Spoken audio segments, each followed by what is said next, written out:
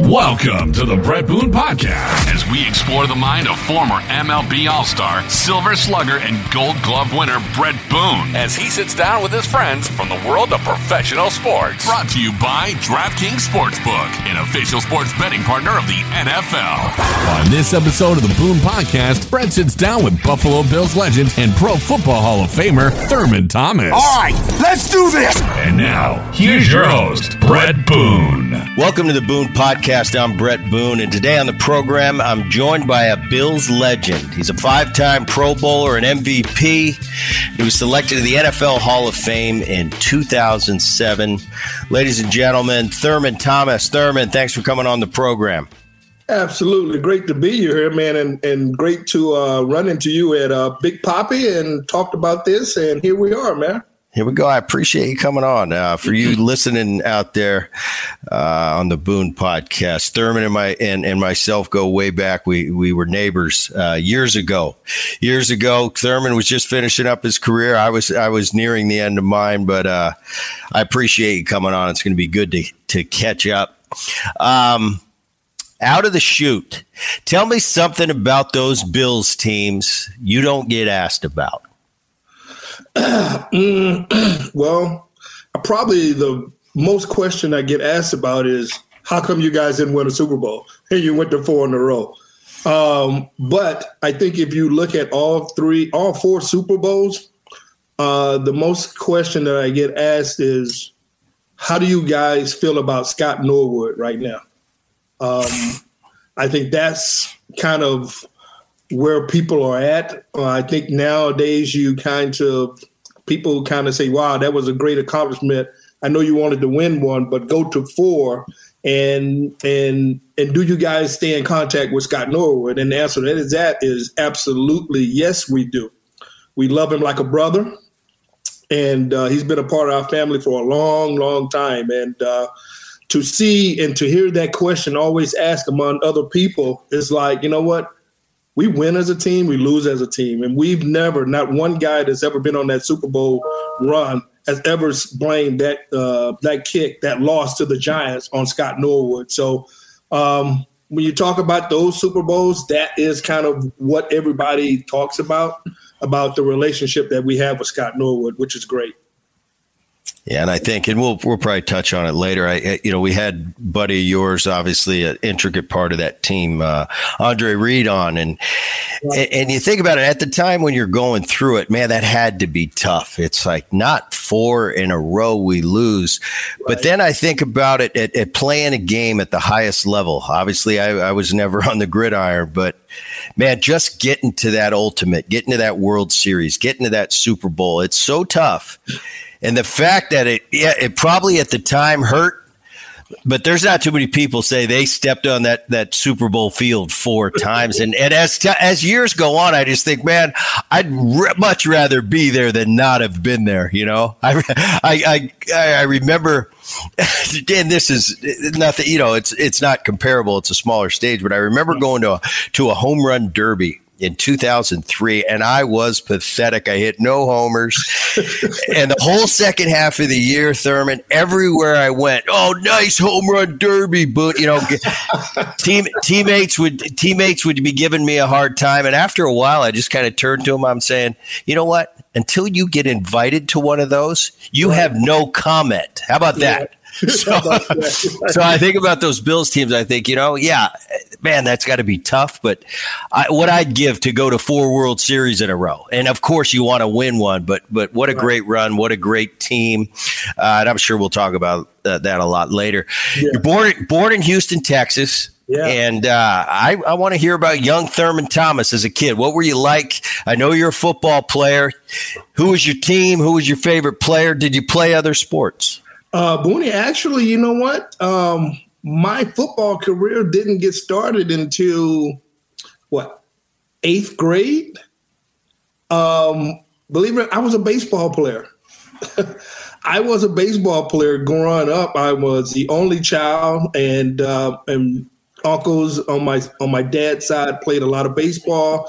And I, as a young kid, I used to go to see the Oakland Athletics and the San Francisco Giants because my grandparents lived in Oakland, California. So very at the end of their career, I got a chance to see Reggie Jackson and Willie McCovey after he came back. So it was baseball was my first love growing up, and my parents end up moving to a new area. And of all the sports that they had, they didn't have baseball. And so I had to try for football. It was something that I kind of played a little bit as a kid in the streets in Houston, but never was on a team actually. It was baseball year round, 300, just 24/7 for me. And so being the only child growing up in Houston, I was always considered a great athlete and just did things that my parents and my aunts and uncle were like, this kid has something. And that was at a very young age. So end up moving from Houston all the way out to Missouri City, Texas, out by Sugar Land, Texas, and started up a new high school out there, and went to be an All-American in high school at the running back position, and that's pretty much how my baseball career ended. Moving to a different neighborhood because my mom said she wasn't going to drive me 45 minutes to go practice, and that was not happening. So I chose football, and I guess you can say the rest is history. I think it worked out pretty good for you. Tell me about that. All right. Obviously I've been to Texas, didn't grow up there, but it's legendary. Texas high school football. The whole town comes out. It's like a big deal. Southern California, it's a big deal. If you go to a big high school, it's the Saturday night games, you pack the stands, but I don't think it's anything like Texas football, Texas high school football. Yeah, it was unbelievable, Boone. Playing, my senior year, after my sophomore year, we lost a championship, and my junior year we won a championship, went 15-0, and so we were the number one rated football team in USA Today my senior year, and we played in front of 50,000 folks in the Astrodome. Now, I'm sure you've been to the old Astrodome before, or maybe you haven't. I'm not sure. But I played many years there. Many years there, right? And so being in Texas and having 50,000 folks. Now, of course, there were games played at 10 o'clock, 12 o'clock, 1 o'clock or whatever. And so we were slotted for the 2 o'clock, and it was 50,000 folks already in the Astrodome. And those were the type of crowds that you played in front of. Now, my high school, we only seated 10,000, but we were it was a big stadium because we shared it with Dulles High School, and so we were around the 7,500 mark. And you talk about Friday night, man, they shut everything down, and it's Texas football Friday night across the state of Texas. It's unbelievable. Yeah, it had to be. And 50,000, I played in the Astrodome a lot of times. I don't think I've ever played in front of 50,000 there, though. Yeah. So it was something. So how'd you get to Oklahoma State? Tell me about that recruiting process. Was that your first choice? How'd that come about? Well, you know what? Being from Texas, you don't leave the state of Texas. And I was number 2 in the state of Texas behind Tim Brown. We came out the same year, and overall, I think I was 10 across USA Today and across the United States. So when you're in Texas and you play football, you don't leave you don't leave the state of Texas. You either go to Texas A&M or University of Texas. Those were the two schools. And so having my recruiting year start, obviously I was an Earl Campbell fan. Earl Campbell was my guy. Coming out of Tyler, Texas, and going to the University of Houston, and then getting drafted by the Houston Oilers, number 1 pick. And so that's where I wanted to go. I wanted to go to the University of Texas. And so I get there on a visit, and at the time, Fred Akers is the head coach. And I walk into his office after, hanging around with a couple of guys. After the guy that showed me around was Jerry Gray, defensive back for the Longhorns at that time. And I walk into the office and sit down and talk to Coach Akers, and he said, "You know what, Thurman, your junior year, you were all state at defensive back. And I think that's where we would like for you to, that's the position that we would like for you to try out at. I'm like, okay, yeah, no problem. So I left that meeting, man, going like, well, I'm not going to the University of Texas because I don't want to play defensive back. I want to play running back. And so I left that meeting, and my next visit was Texas A&M. Jackie Sherrill was the head coach. Now, this is where it gets really interesting because I go to a dinner one night, and all of a sudden I'm sitting at the table with Jackie Sherrill, Hugh Green, and Tony Dorsett. I'm like, wow, it can't get much bigger than this, right? So get to talking and just having dinner. So the next day I go into Coach Sherrill's office, and you know what he said? He said the exact same thing. Thurman, we want you to play defensive back. And I'm thinking to myself, I got the top two schools. I want to go to either one of these schools, and they both want me to play defensive back. I said, there's no way. I'm not doing it. I'm not doing it at all. So my third visit was to Oklahoma State. And at the time, Jimmy Johnson was the head coach. And so I go to Oklahoma State, and I absolutely fall in love with the small town.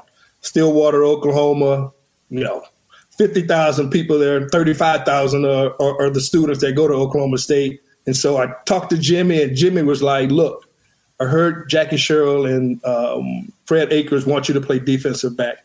We want you to play running back here. You're going to be number 6 on the depth chart, and we can go from there. I said, Coach, you got yourself a deal. I said, I got 2 more visits that I have to go to, but I am going to I have committed to Oklahoma State and coming here. And so we get ready to leave, and my mom comes in and said, Jimmy, you promise that you'll be here for 4 years that Thurman is at Oklahoma State. And he said, yes, ma'am, I promise. Now, obviously, 2 weeks later, he went into the University of Miami. So my mom has hated him ever since. Yeah, my mom has hated him ever since. So that's how it worked out for Oklahoma State. They told me that I can wear number 34, which I have worn since I started playing football back in the 8th grade. I've worn 34 all my life, and they said, you can have it. And that was it, man. The rest is history at that school. While I got a quick second, want to give a shout out to DraftKings. We've partnered with DraftKings now, and they are the official sponsor of the Boone podcast. Dan? Hey, thanks, Boone. Football fans, who's ready to score some free bets? Now you can when you bet on any NFL game this week with DraftKings Sportsbook, an official sports betting partner of the NFL. New customers who bet just $1 on either team to score can win $100 in free bets. When a team scores, you score. Hey, if Sportsbook isn't available in your state yet, no worries. DraftKings won't leave you empty-handed. Everyone can play for huge cash prizes all season long with DraftKings daily fantasy sports contests. DraftKings is giving all new customers a free shot at millions of dollars in total prizes with their first deposit. So why wait? Download the DraftKings Sportsbook app now. Use promo code BOONE, B-O-O-N-E. Bet $1 on either team to score and win $100 in free bets. If they score, you score. With promo code BOONE this week at DraftKings Sportsbook, an official sports betting partner of the NFL. Must be 21 or older, New Jersey, Indiana, or Pennsylvania only. New customers only. Minimum $5 deposit and $1 wager required. One per customer. Restrictions apply. See DraftKings.com/sportsbook for details. Gambling problem? Call 1-800-GAMBLER. And now back to my interview with Thurman Thomas. Blows my mind. It's like you're running back. We want you to be a defensive back. But Brett, you're a shortstop. We're going to have you here at SC, but we want you to pitch. Well, no, I had a pitcher. Yeah, but we think your skill set translates to pitching. Well, right, what about my skill? Yeah. What about my skill set about the position I like playing? Yeah, and the thing about it, I even held a press conference at my high school because there was stuff floating out that teams wanted me to play defensive back. I did a press conference at high school to let everybody know that I was playing running back. I was not playing cornerback. So you get to Oklahoma State. You break through your sophomore year. You're an All-American. You run for 1,500 yards, 4th best in the country. Junior year, tear your ACL. Yeah. Take me through that. I've had a lot of teammates. My brother actually did it, but I've had a lot of teammates go through that. That's usually once that happens, if everything's done right, you go through the surgery. Best of my recollection, that's a year on the shelf, right? Yeah, that's a year on the shelf. And so my roommates, they were, one of my roommates was Hartley Dykes, who was a basketball player and went to Oklahoma State in 1985, a year after I did. And we had a couple of guys who played basketball, big guys, 6'4", 6'5", that played football, but really loved basketball. And they were like, hey, we're going over to the rec at 3:00, to play basketball. I'm like, man, I'm here on a football scholarship. I ain't got time for no basketball. So everybody kept coming in and ragging me. Oh, you come on. What, you can't play? Blah, blah, blah, blah, blah, whatever. And, man, I get to go to the gym, and about 15 minutes into it, I get a breakaway. Now, I'm an athlete. I can jump pretty high. I've dunked before, so I feel like, this was an opportunity for me to get up and do a dunk. Well, as soon as I planted, my ACL just popped, right? And I walked off the court, went to see our doctor, and we did x-rays or whatever they had back then. They said you have you didn't tear it all the way. You have about a 60% tear in your ACL. And, we can have surgery on it. You can miss a year. And I'm like, nah, dog, we got to find something else. I'm not missing a year because, for one, going into my junior year, I was one of the leading candidates for the Heisman Trophy. And number two, I didn't know this at the time, but my backup was this little guy from Wichita named Barry Sanders. So, he's going to take your job. So I'm like, screw surgery. I'm playing this year. I don't care what y'all say, So, but I end up wearing a brace. It was called a CTI brace. And they flew it in for after a week of just doing kind of more like rehab and stuff like that. And so they flew it in they had it fitted for my leg. And you know what? It was the best thing for me. Now, I didn't have a great junior year, but in the spring, I told my coach, Pat Jones, at the time, I said, I got to go at it, coach. I got to see if my knee is going to hold up with this brace. I need to start making the cuts that I need to make. So don't hold me out of spring practice. Do not do that. Let me go out and do what I'm supposed to do. So I go out the first spring practice, man, it was on. I made a cut that I didn't even realize that I made until I watched the film the next day. And I went back and told my coach and all the rest of the guys, like, I'm back. I'm ready for this. And end up having a great senior year. Yeah, All-American your senior year. You mentioned Barry Sanders. That's pretty cool. You're kind of his mentor. Ends up being a Hall of Famer like yourself. Could you see it then? Do you know Barry was going to be as good as he ended up being? Now, you know what? His first year, no. I mean, because he just didn't, he was 18 years old, and we didn't particularly have a good offensive line, which was my junior year. His was his freshman year. And you've seen a little bit, but you didn't really see a lot. And we were 6-5 that year, so we weren't really good. But my senior year, you started to see a little glance of it, a little glimpse of it. And so I was the type of guy that, if we're blowing out somebody, hey, let the other guys play. Let Barry play, let Mitch Nash and Curtis Looper and a couple of other guys behind us, let them play. And Barry as a backup, I can't remember how many yards I gained my senior year, but he had close to like almost 800. I mean, he almost had 1,000 yards just being my backup. And so, man, after I left and got drafted by the Bills in the second round, he took over. And, man, you talk about a guy that exploded. I mean, he still holds like 20 to 25 records in the NCAA as far as rushing. Just an unbelievable year that he had. And I used to remember my running back coach with the Bills always saying, looked like we drafted the wrong damn guy. I'm like, oh, come on, coach. But fantastic young man.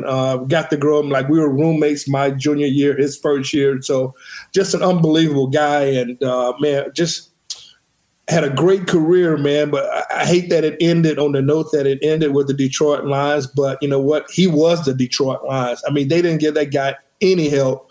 And when you look at all the great athletes, here is the one guy who you wish would have had an opportunity to be on the biggest stage, which is the Super Bowl, and he never got that opportunity because, you know, in my opinion, I don't think Detroit did enough to get him some help on the football field. 87, you guys beat West Virginia in the Sun Bowl, and now preparing for the draft. What was your preparation for the draft? Take me through draft day. I know you were slated to be a number one pick. You ended up going 40th overall, second round for the Bills. Yeah. But I, you know, baseball draft, much different. Now the baseball draft's trying to catch up to the NFL draft now, and they're starting to televise it. But back when I was getting drafted in 1990, I mean, I'd be lucky to get a telegram. You know, it wasn't on TV. And if I wasn't a first round pick, it's like maybe you'll get a letter tomorrow or something, you know? Mm-hmm. So my draft day is a little bit different than your draft day. Take me through that draft day and did you do the combine or what'd you do leading up to that draft? Yeah, I did the combine. I had a coach, John Stuckey, who was our strength and conditioning coach at Oklahoma State, and he got me prepared. You know, my 40 time, my vertical. I wasn't a particularly guy that was like to lift weights. So that was something that we did, but we kind of stayed away from it. I ended up going to the combine, getting invited to the combine. And, man, I talked to about 4 or 5 teams, man, like the Houston Oilers, my home team, Atlanta Falcons, the LA Rams, and the New Orleans Saints that, you know, all of those teams said that they were going to take me in the first round. I went there. Obviously, there were questions about my knee, but I got rave reviews throughout the entire combine when I was there. Passed the physical. Everything was going great. You know, I ran the 40 great. I think I ran a 4.46 at the time. And that was with like my brace on my knee because they wanted to see, you know, my sprints and my elusiveness and all this stuff going through these type of drills. And so, you know, leading up to the NFL draft, I was a guy, they put me on television. They actually put me on television. Like I was the first guy to ever do that. It was on television in Stillwater. ESPN came there with Andrea Kramer, if you remember her. I remember her. Big eyes. Yes. Yeah. So the draft kicks off, man, and all of a sudden, you know, here comes the picks where they start taking the running backs, and Gaston Green goes ahead in front of me. Brad Muster, Craig Ironhead Hayward, John Stevens, Ickey Woods, Tony Jeffries, and one more guy. Who was the guy? Gaston Green. All 7 of those running back go in front of me. The first round is over, and, you know, ESPN asked me, do you want us to leave? I said, hell no. Everybody's staying. You're not going anywhere, Andrea, until I get drafted. And obviously, hours later, the Buffalo Bills called me with the 40th pick and took me in the second round. Yeah, it's amazing. Us baseball players, we always watch the NFL draft. Like they got to know before because then I had Bledsoe on the show, and he was first overall, and then I had Rick Meyer, who ended up going number 2. And I asked them both, and they said, Boone, we knew we were going to go high. You know, we were slated, but we had no definitive answer like we're taking you until they actually took us. So that's interesting, especially when you got the cameras on you. You know, you got your family there. Everybody's proud of you. They're ready to go. You're like, come on, let's be a first round pick. You see these guys going by, and you're like, wait a minute, am I ever going to get picked? Right. Yeah. You know, I mean, going from the first round to the second round, you done lost quite a bit of money. Yeah. You know, so yeah, I had my parents were there, and so Yeah, it was a very it was a happy time at the beginning, but turned into sad, but then turned off into really pissed off, and whoever didn't draft me was going to pay for it. Yeah. I remember, and we're young men, we're sitting there, we're still vulnerable, we're still emotionally growing up. I remember, they told me, you might be late in the first round. I ended up going to the fifth round. I'm telling you, I'm sitting there, and I get the phone call, and I call my dad. Now, this is bullshit, Dad. Right. How dare they? Don't they know who they're? And my dad's sitting on the other line, and he's like, "Are you done?" And I said, "Yeah." My dad's still playing at the time. And he says, Brett, he goes, life ain't fair, man. He said, what are you going to do? Have them do the draft over? He said, the bottom line is whether you're a fifth round pick or you're not, it doesn't matter. The board says you are. I suggest you go out and you negotiate the best contract you can. You go to the minor leagues, you play like hell, and you get to the big leagues. So you either have a career in this or not. But sitting around and pouting's going to do you no good. And that was the first thing. That was the first thing I heard from my dad. And I kind of, I moped around for a day, like, how dare they? Mm-hmm. And then I ended up signing a contract. And then, the rest for us is history. Once we get that uniform on, we just want to show we want to prove them wrong. I'm sure you wanted to prove, hey, I'm not a second round pick. You should have taken me in the first round. And I had the same mindset as I'm going to prove to you. I remember going to instructional ball. The first round pick was there, and I'm looking at him going, how did they take you before me? I'm going to show you that I'm better than you and leapfrog you. And it's interesting. But when we're kids, that's how we think. We don't have that experience yet. Yep. All right, so you're off to Buffalo. Little bit of was it a shock for you? Was it different than you're used to in Oklahoma? Definitely different than Texas from a weather standpoint. It can get cold in Buffalo, man. Well, Boone, when I got drafted by the Buffalo Bills, only thing that I heard was New York. That's where it's at, right? Buffalo, New York. Hell, I hadn't been past Kansas, playing at Oklahoma State, where the Big 12, it was the Big 8 then.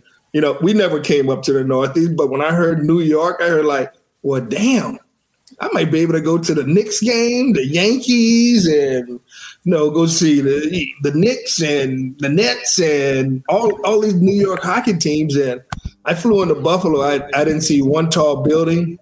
There was snow all over the ground. And I was like, what have I got myself into? Who really has drafted me? But it was the best thing that ever happened to me, Boone. And I get choked up a lot because a lot of went into what I was prepared to do and how I was prepared to do.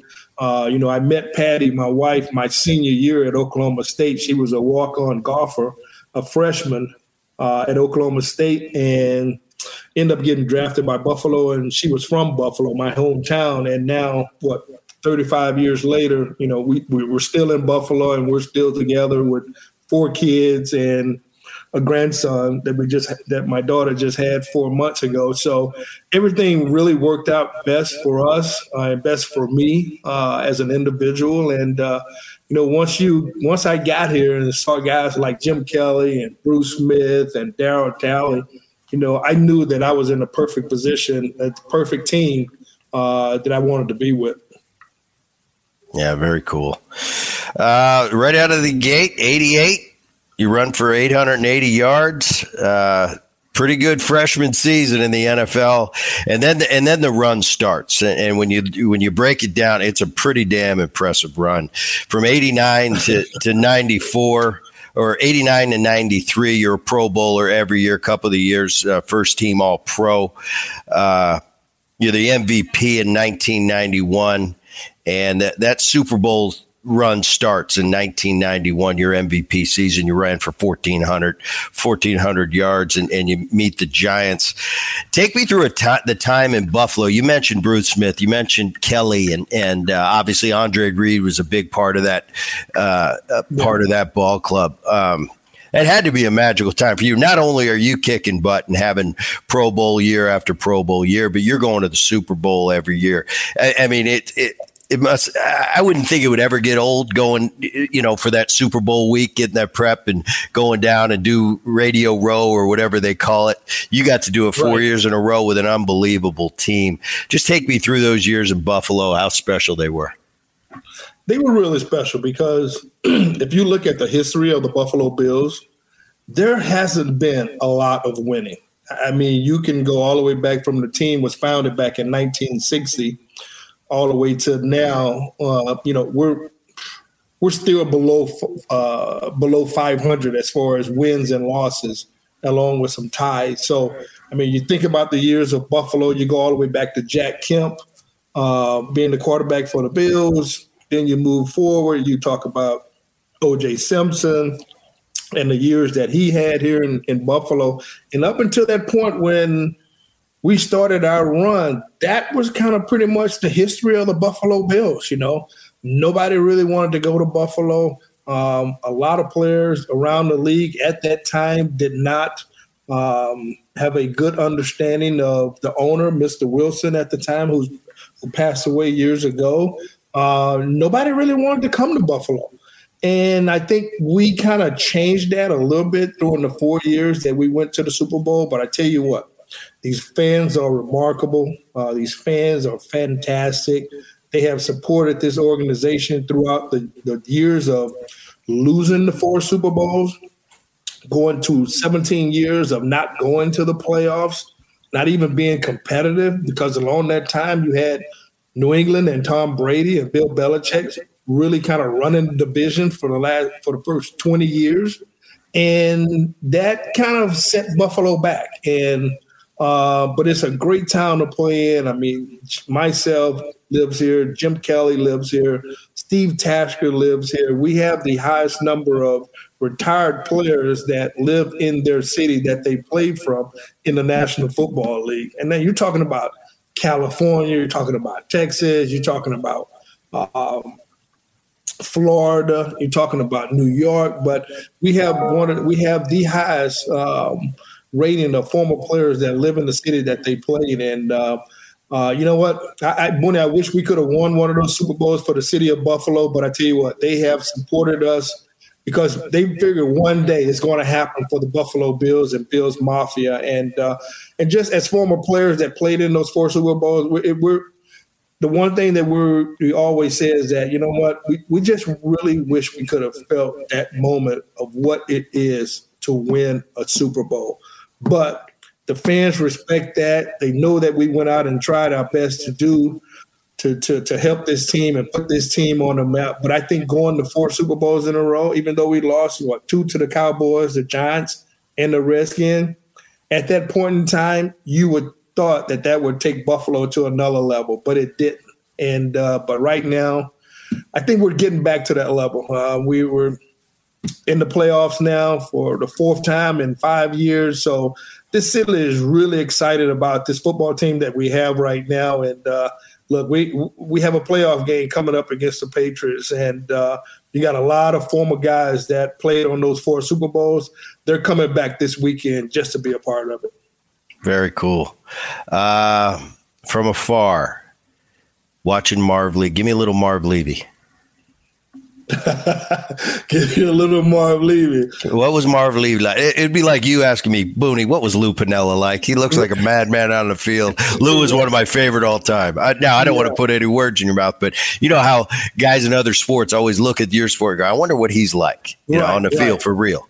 Oh, how was Marv? Marv was great, man. You know what? As much as people talk about, having that head coach, that talks about football all the time, Marv Levy used to open up his team meetings with history lessons of how it related to football and how what you did outside of the field matters so much more than what you did on the field.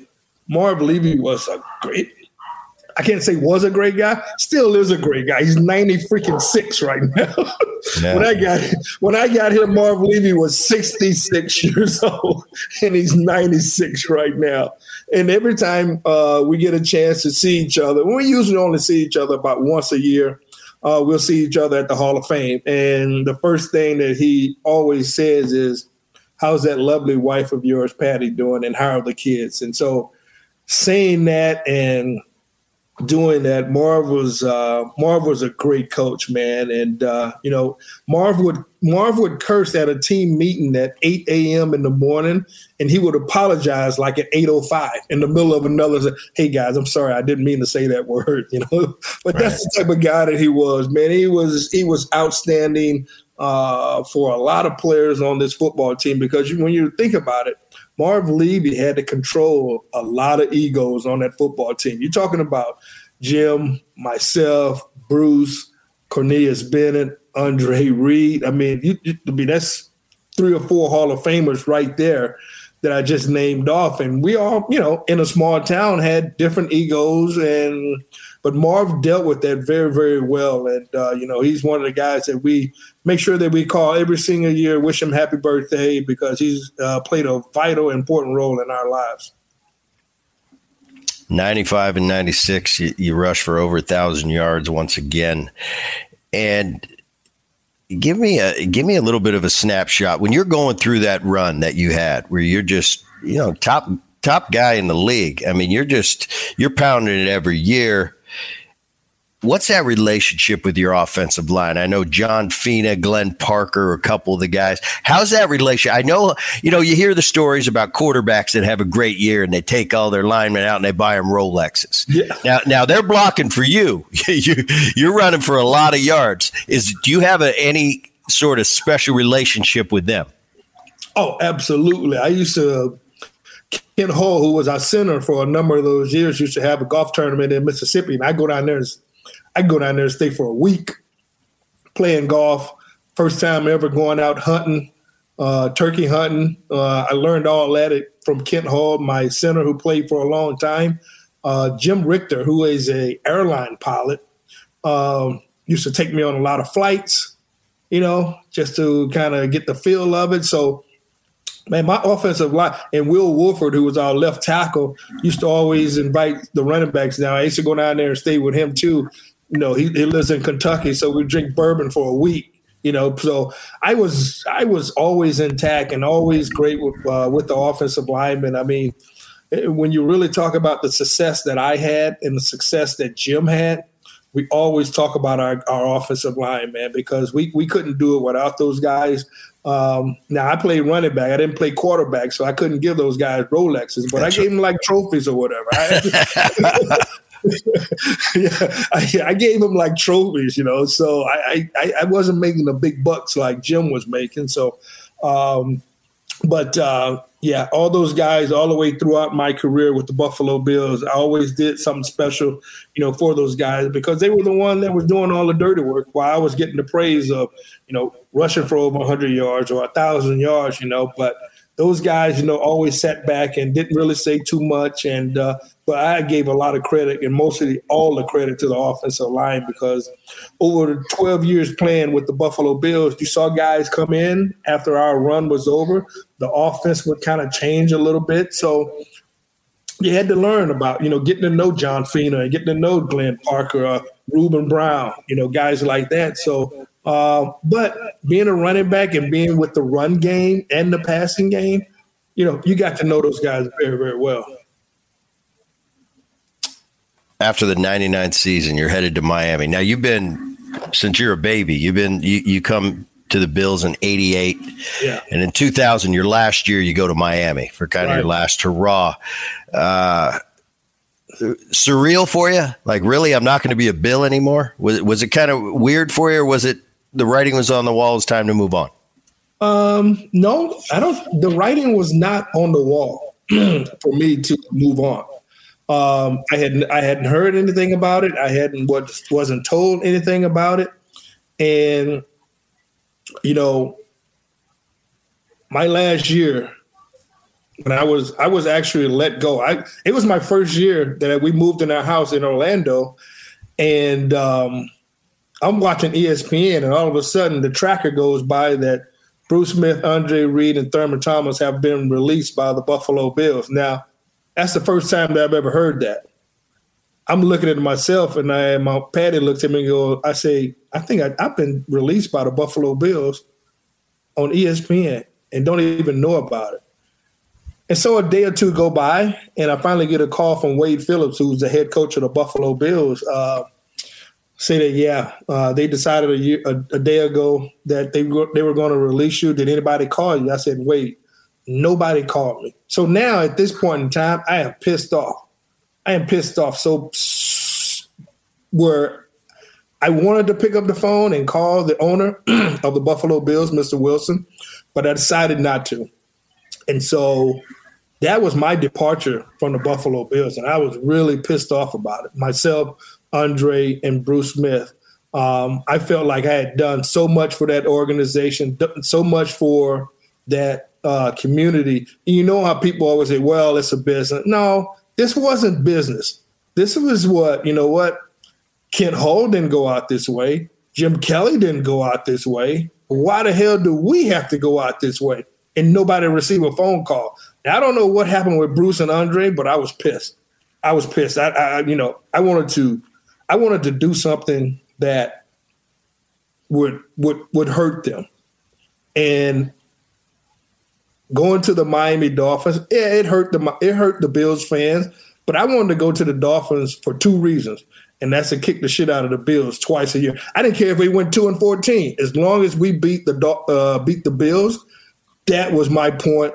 That's what I wanted to do, and I did it. And we ended up playing them early in the season, and I got a phone call from Mr. Wilson. After about the third time, I said I didn't want to talk to him. And I finally talked to him, and he apologized for the way that everything went down in Buffalo. He said, you know what? If you wanted to retire as a Buffalo Bill, I'll make that happen. I said, all right, well, when I retire and finish my career with the Miami Dolphins, I'll call and let you know that I'm ready to come back home and sign a one-day contract and retire as a Buffalo Bill. Now, had that conversation happened before I was released, I would have retired and say, you know what, I played for the Buffalo Bills for 12 years in a row, and that would have been the end of my career. But I was so pissed off about it, I wanted to get back at the organization, and that's what I did. I can imagine. And by the way, I didn't know that story. I mean, that's interesting the way it transpired, especially with the the high profile names you mentioned that went along with you. It's like you guys were the core of that, not only that team, that city for a decade. And to have it happen that way, I mean, it's just kind of something you wouldn't believe. Excuse me. I got a story for it. I've told it before.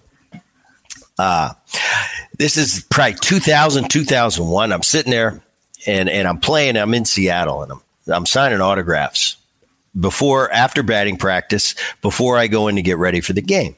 Yeah. And you know how kids, when you sign autographs, kids are throwing stuff at you, throwing balls, hats, gloves, they're little league gloves. And I'm not really paying attention. I'm having a conversation. I'm just signing stuff, throwing it up in the stands. Well, come to find out, I finish and I go into the dugout and I go up and I do my pregame ritual and I'm eating my dinner before the game. And now I go to my locker to get ready. I got 20 minutes before the game start. My routine starts now. I'm going to go down to the cage and I gather all my stuff. I got my batting gloves there and I got my bats, the gamers for that night. I got my glove waiting. And all of a sudden, I can't find my glove. And I start yelling at people, where is my gamer? Because my backup's sitting right there, but my gamer, you cannot touch my gamer, especially before the game. So I'm in a little bit of a panic. And I'm thinking someone's playing a trick on me or something. Nobody can find it. I'm yelling at the clubhouse kids like it's their fault. I go down there with my backup. Now it's pretty broken in, but I'm a little worried about it. Like, this isn't quite ready. I end up playing the game. Everything goes fine.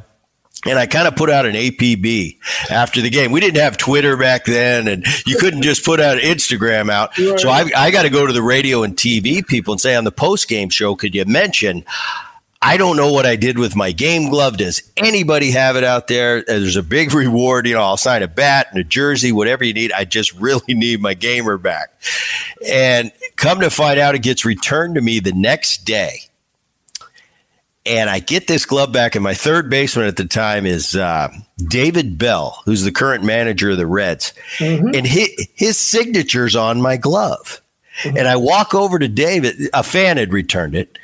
And I go to Bell. I said, "What is this?" He goes, "Oh, that's my signature." He goes, "Oh, I didn't know that was your glove." So after the game, I had thrown it up in the stands when I was signing autographs. Some kid out in the parking lot flags down David Bell after the game, has him sign my gamer, and he doesn't even know anything about it. I said, "David, you know my glove, how ugly it is. How could you not know that's my?" He goes, "I wasn't paying attention." Anyway, long story short, I got my gamer back. Now that kicks it to give me your helmet story. Oh shit! Yeah, I knew they were going there. Yeah. Well, it's in Minnesota, and we're playing the Redskins. We win the toss, but we want our defense to go out there first. So, if you're going from north to south, if the Redskins are going north to south, so I'm gonna obviously put my helmet down on the south side. I'm like, all right, no problem, whatever. That's just kind of how you do it throughout the kickoff of the game, whether it's going to be left or right or whatever, And my shit is always like on the 34-yard line. I'm like, okay, well, shit, that's no problem.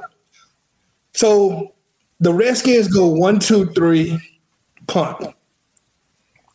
They punt. All right, I'm looking around. I'm like, damn.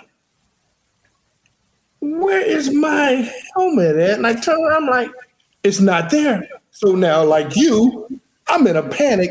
And the only reason that I'm in a panic so early is that because when you go 1, 2, 3 and punt on fourth down, there's no commercial break. There's no commercial break in between. Now, had they got like a first down and then we stopped them and they punted in, there's a commercial break. But you in the National Football League, I don't think a lot of people know that there's not a break in between. So I wanted to run to Marv Levy and tell him to call a timeout.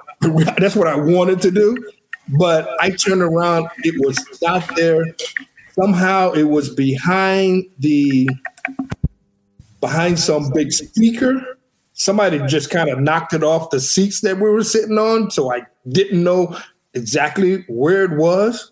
But it was on the right side where I normally keep it. But it had somehow fell down. I didn't do it. Everybody asked me, how did you lose it? I'm like, I didn't lose the damn thing. Somebody moved it and it just wasn't in the place that I thought that it should be.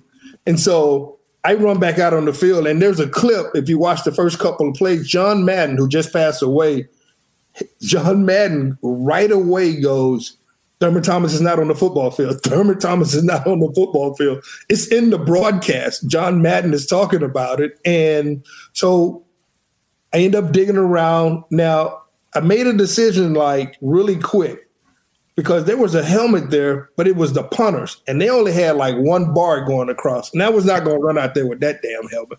Joe Theismann. Yeah, the Joe Theismann. Yeah, I'm like, nah, I'm not doing that, whatever, So, but a buddy of mine, my running back buddy, Kenny Davis, man, he goes out, first couple of plays, whatever, I end up finding, I go in on third down. I didn't miss 2 plays. So after that, man, everything went kind of downhill after that, And so, that's that story, man. I don't know how it happened or how it was moved. So I'm like you, man. One of those things just happened, man. I just hate that it happened at the Super Bowl. Yeah, that would be it. I had my backup and I knew in plenty of time. I didn't have a backup. Yeah, right. It's not like I was in the batter's box without a bat. Right. Can somebody bring me a bat, please? Yeah, right. What I was thinking about as I was preparing for this, I'm thinking, I wonder how important a helmet is. Now, for me, a glove is a glove. Now, I make my living with it. I got to catch it. I don't want to use your glove. But I'm thinking a batter's helmet, as long as, like if I misplace my helmet, right. As long as somebody gives me a helmet that's the same size, I'll probably be fine for that game. Good. So, but it was interesting. I had to run that by because it's a pretty interesting, and especially that it was at a Super Bowl made it kind of double glaring. Right. Exactly. Yeah. Crazy. Okay. second baseman, running back. Here's my comparison, and I want to know what you think. Now, I was trying to go through in my mind my career and errors that I made, and a couple came into mind that I made a crucial error at the wrong time. There weren't too many times. We're always going to make mistakes and make errors, but usually for the most part, a pitcher picks you up, something happens, sometimes it might cost you a run here or there. Maybe you hit a home run, maybe you drive in a run to make up for that error. So errors happen. Fumbles happen. I remember one error, though, for me in Candlestick Park. Jose Rios pitching, hits me a ground ball right through my legs, didn't even touch my glove. It was hit so hard it went all the way to the wall, 3-run score. And I remember walking into that dugout. We had a 1-run lead. Rios pitching a gem, and I remember I'm at the bottom of the barrel, and I just kind of looked at Jose, and I said, I was like a little kid. I said, I am so sorry. And he kind of looked at me, and he tried to make me feel good at the time. He goes, Boone, you picked me up so many times. Don't worry about it. We got your back. We end up coming back and winning the game. But I had a few times where we didn't come back and win the game, and my error played a crucial role. You play long enough, things are going to happen, and vice versa. You're going to make an unbelievable play that you shouldn't have made and save a game. So it goes hand in hand. For me, what's the feeling for you as a running back when you fumble the ball? I mean, fumbles are going to happen. That's a part of the game. The great plays and the great runs and the big touchdowns when you shouldn't have scored, that's going to happen too. And when you're going to save the day. Yeah. What goes through your mind as a running back when you fumble at a crucial time? Well, do you feel bad for your team? Do you apologize? Do you do what I did and just turn into a little girl and start apologizing to the pitcher? Tell Kelly, I'm sorry. Right. Yeah.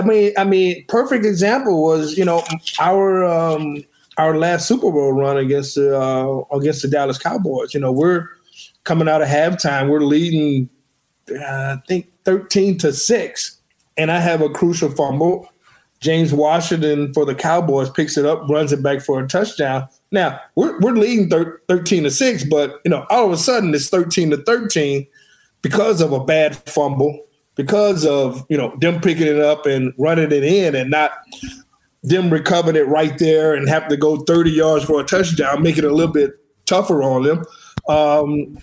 You at a crucial time like that in the game, like you say, even though it tied it up 13-13, the momentum has shifted terribly to our side, because we were feeling good about ourselves coming out in the second half, and the momentum just shifted totally. I couldn't get back on track, and on the other side of that, it fired them up, and all of a sudden, Emmett is running 20, 30 yards, being the MVP of Super Bowl 28, and it just changed the whole momentum of the football game. And, at that point in time, I thought I could do something that would erase what had just happened, but I never got into the flow of the game yet. It just seemed like it deflated our entire football team, because you got to think about it.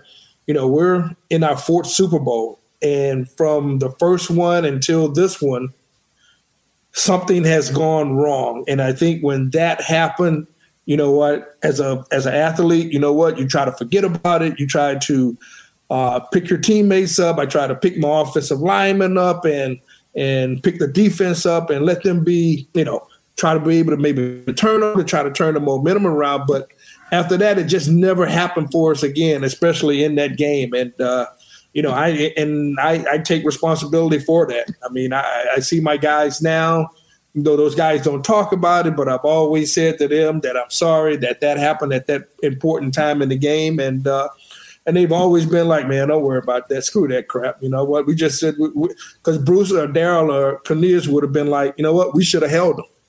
We should have held them after that, but we didn't. So, yeah, those things happen, Booney, man. And it's just how and I tell you what, the team that I played with, there were 22 guys that played in all 4 Super Bowls. And you know what? They're the best damn guys I've ever played with in my life, as far as on the field and off the field. I wouldn't – if I had to go through it again, Booney, I picked all those guys, man, to ride the ship with. 2008, You got inducted in the College Hall of Fame. You're in the Bills Wall of Fame. This is what I found really cool. And before we get to the ultimate honor, but your number 34 got retired by the Bills. And I always think, for a professional franchise, a lot of Hall of Fames, a lot of Wall of Fames. That's really cool. When you get your number retired, that's a different level. That's nobody in that professional organization will ever wear that number again, especially now. An organization as high profile as the Buffalo Bills, you get your number retired. There's only 3 of you.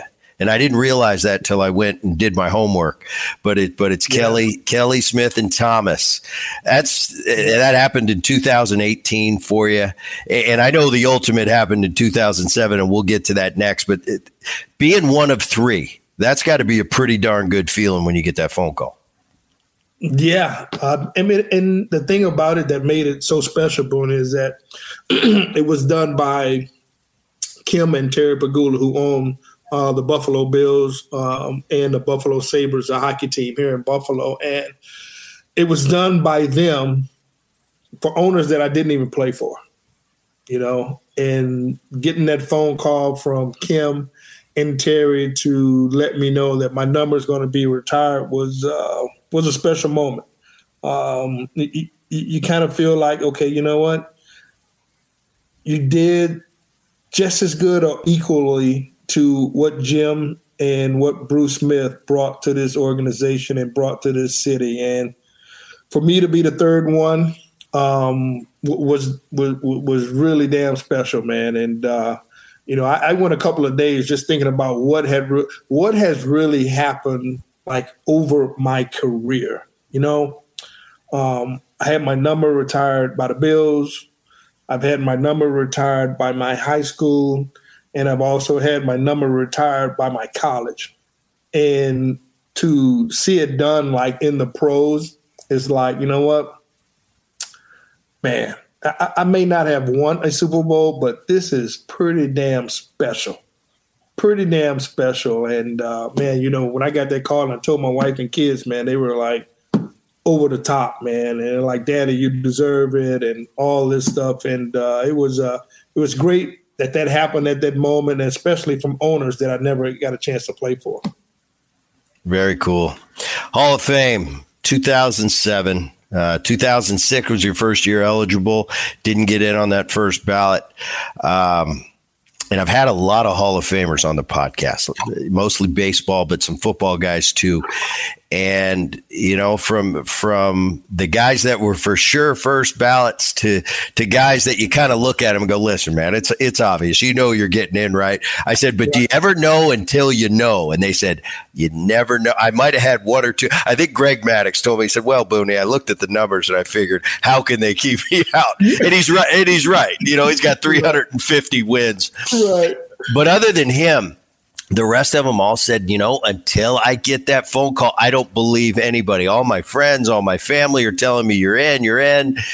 And they all tell me the same thing. Until I got that call, right. Nothing's.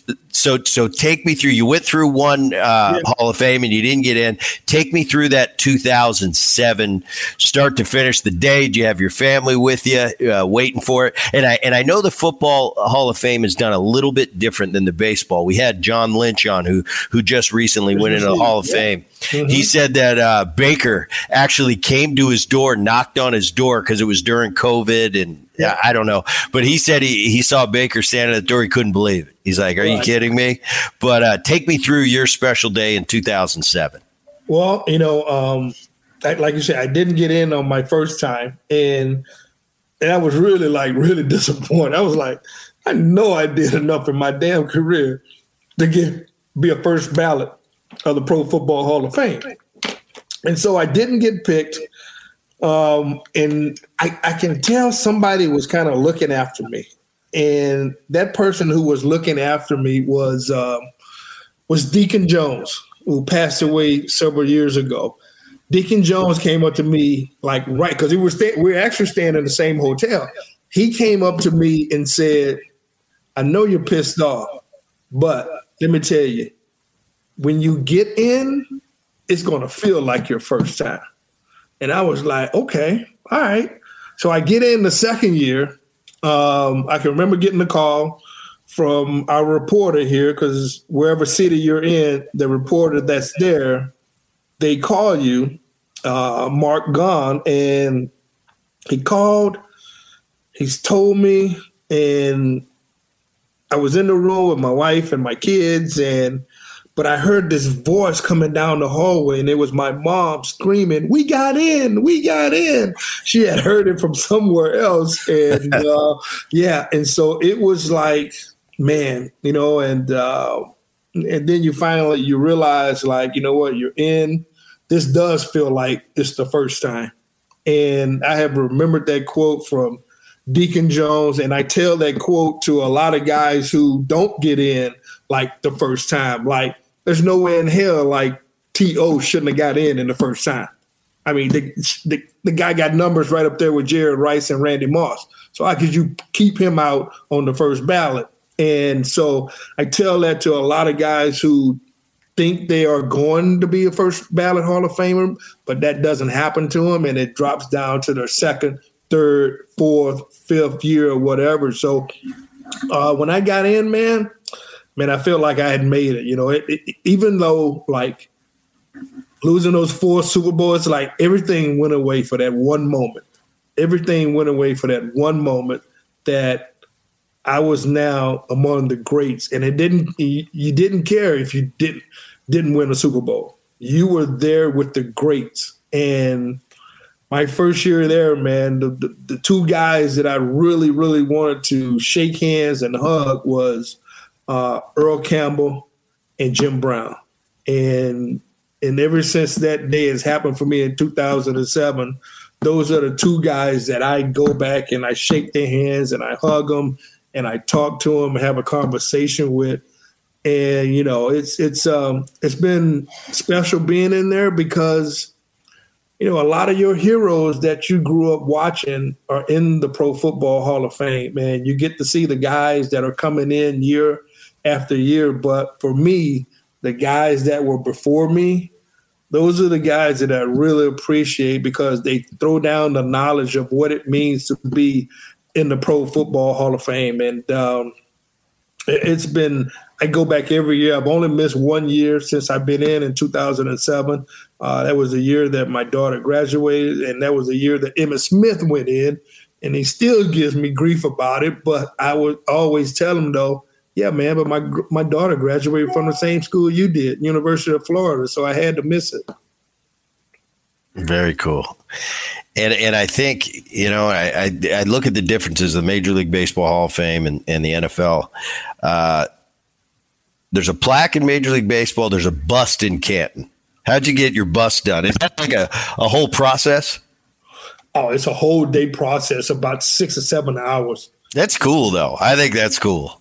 Yeah, it's pretty cool. I got it done in Orlando. Guy came there. I think he flew in from Indianapolis, and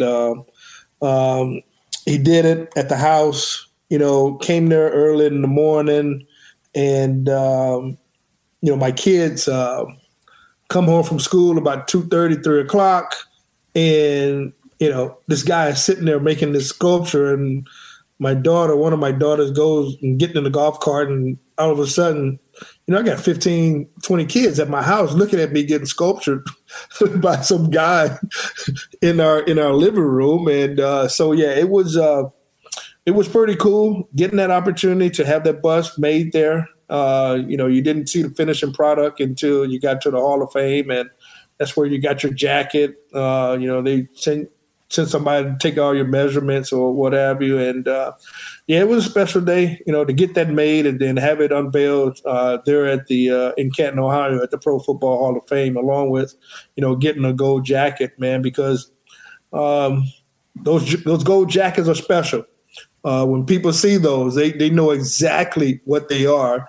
And I don't know if people know that they're not made by some fancy designer. They're made by Hager, which goes way back. It was cool because we had Steve Largent on the program, and he was talking about his yellow jacket. Andre talked about his yellow jacket. And Largent was a part of that I think, Century team, and there was a red jacket. And so I'm sitting there, baseball player. What do I know about the NFL? I said, that red jacket being a part of that all-century team, that has to be something special. And he kind of poo-pooed it. He said, Boone, I'll tell you what, the red jacket's cool. He said, but I don't break that out. He said, my guys are that football hall, the Football Hall of Fame, Canton, Ohio, that yellow jacket. That's my people right there, not that red jacket. Right. And I thought that was cool. And because just the layman take would be, wow, the Hall of Fame is one thing, but you're all century team. I mean, that's even a smaller group of people. But he told me, he said, no, he said, yellow jacket, that's my people, Booney. Yeah. I thought that was really cool. You mentioned Earl Campbell. I know he was a big, probably the reason you're wearing 34, but I remember Earl Campbell and Thurman growing up. I was a football fan. I love watching in the 80s. I like watching those Cowboys and I grew up in Philly, so I love watching the Eagles. But man, Earl Campbell running for those Houston Oilers with those legs bigger than life. I remember as a kid watching him go, man, that Earl Campbell, he's got bigger legs than anyone I've ever seen. So I loved Earl too as a kid. Yeah, Earl was my guy, man. He was my guy. What should those great Bills teams be remembered for when it's all said and done? Oh man, you know what? It's it's hard to see or try to pick out something that you're remembered by. You know what? I just think we should be remembered by the football team that never gave up. A football team that it just didn't work out for 4 years in a row, man. We had guys on that football team that anybody in the United States would love to hang out with. I mean, you talk about a bunch of down-to-earth guys that knew each other's family, their cousins, their aunts, their uncles, everybody. It was such a level-headed organization as far as players were going.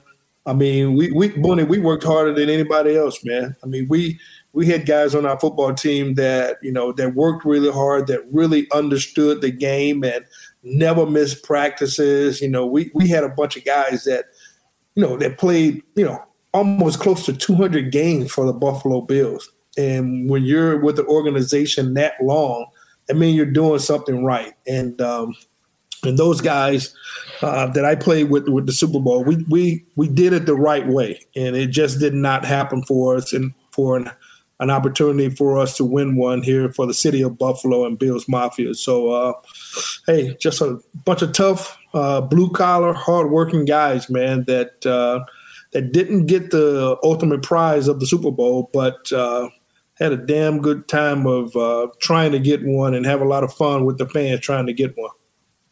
And as you mentioned earlier, the great Barry Sanders, he wasn't lucky enough to ever even get to a Super Bowl, let alone 4. And remember, Thurman, remember what I said. For everybody, all the haters out there say, hey, try getting to 4 in a row before you have an opinion. That's my answer. Thurman Thomas, it's been a pleasure having you on, man. I really appreciate it. This was a lot of fun. And what we do each and every Boone podcast at the end is we bring in the voice of the podcast, Dan Levy, for a question from the fans. Dan? Gentlemen, Thurman, how are you? Good. All right, Thurman, this one comes from David in Buffalo, and he just wants to know what it means. Talk about what the Buffalo Bill fans meant to you or mean to you. Oh, man, you know what? They were a part of my life. I don't think I ever had I've had a couple of beers probably with millions of fans here in the Buffalo area, man. You talk about a fan base that has been through the ups and the downs, losing 4 straight Super Bowls, going through 17 years of not even making the playoffs. And these fans are the best, man. Let me tell you, this is one of those places where, yeah, you may think about the snow before coming here, but I tell you, once you get here, you never leave. You never leave. I was telling Brett, we have more former players that live in our city that play for the Bills than the National Football League all across other teams. But on the flip side of that, our Buffalo Sabres, the hockey team, they have a high percentage of former players that still live here in the Buffalo area. And, when this town is winning, like we have been out for the last 5 years, haven't got the Super Bowl yet, but these fans are behind these guys. And they're behind former Bills and the Bills that play today. It's the best kept secret in the world. Thurman Thomas, thank you so much for coming on the Brett Boone podcast, sir. We appreciate it. I appreciate it, man. Great being on with Boone. Love it. Mailbag. All right, Boone, you know that sound, don't you? Mailbag time, Dad. It sounds so good when you say it, Bretty. All right, this one comes from Melissa in Schaumburg, and she wants to know, Brett, in the NFL right now, they are cleaning houses. GMs, coaches, everyone's starting to get cleaned out. Have you ever been a part of a team where that has happened and you're still on that team, and what's that like? I was 2005 Mariners, and a lot of the great players of that little run we had in the early 2000s, the Jay Buners and the Norm Charltons and the John Oleroods, Dan Wilson behind the plate, Mike Cameron, they'd all moved on. Edgar Martinez had retired, and I was one of the few guys standing from that last run we had. And, I kind of felt it. Yeah, I kind of felt that we're moving on from our generation, and they were going to get some new blood in there. And the kind of the writing was on the wall for me. I kind of, I saw a young second baseman coming up, and he had come up late in the year in September, and I helped him as much as I could. And I just kind of knew it was a time to change. It was a time for me to move on. I didn't know at that point if I was going to play anymore, but I knew that I wasn't going to play for the Seattle Mariners. It had been a great run. I appreciated my time there so much. But yes, definitely been a part of it. It's kind of weird. It's surreal. It's sad in a way, but on the other side of the coin, it's like, new adventures to come, whatever they may be in front of you. Because all great runs have to come to an end. We just had Thurman Thomas on. And it was kind of a little bittersweet for him at the end because of all those years in Buffalo. I didn't have as long a run in Seattle, but nevertheless, I had a pretty awesome run, and it had to come to an end too. All good things, they come to an end. So I've definitely been a part of it. And like I said, part of me was sad. Part of me was, hey, what does the future hold? So it just kind of being a professional and moving on. That's the way the game goes. Life goes on. You're always replaceable. Remember that. And I tell players that, current players, like, appreciate what you have now, because one day you won't be there. It'll be some young kid taking your spot. So enjoy it and appreciate it while you have it. Well, there's one thing that's not replaceable, and that's Brett Boone and this podcast. And that's going to do it for today. My name is Dan Levy. I am the technical director, producer, voice of the Boone podcast. The EP executive producer is Rich Herrera. Digital gets taken care of by Liz Landry. And we ask that you please share the Boone podcast with neighbors and friends, and make sure you subscribe to the Boone podcast so you never miss an episode of the show. And while you're at it, give it a 5-star rating and share your feelings about the Boone podcast by leaving a review on whatever platform you listen to the show. For all of us here on the Boone podcast, I am Dan Levy. Thanks for listening. We'll see you on the next one. Booner, flip the bat. Let's get out of here. Let's do it.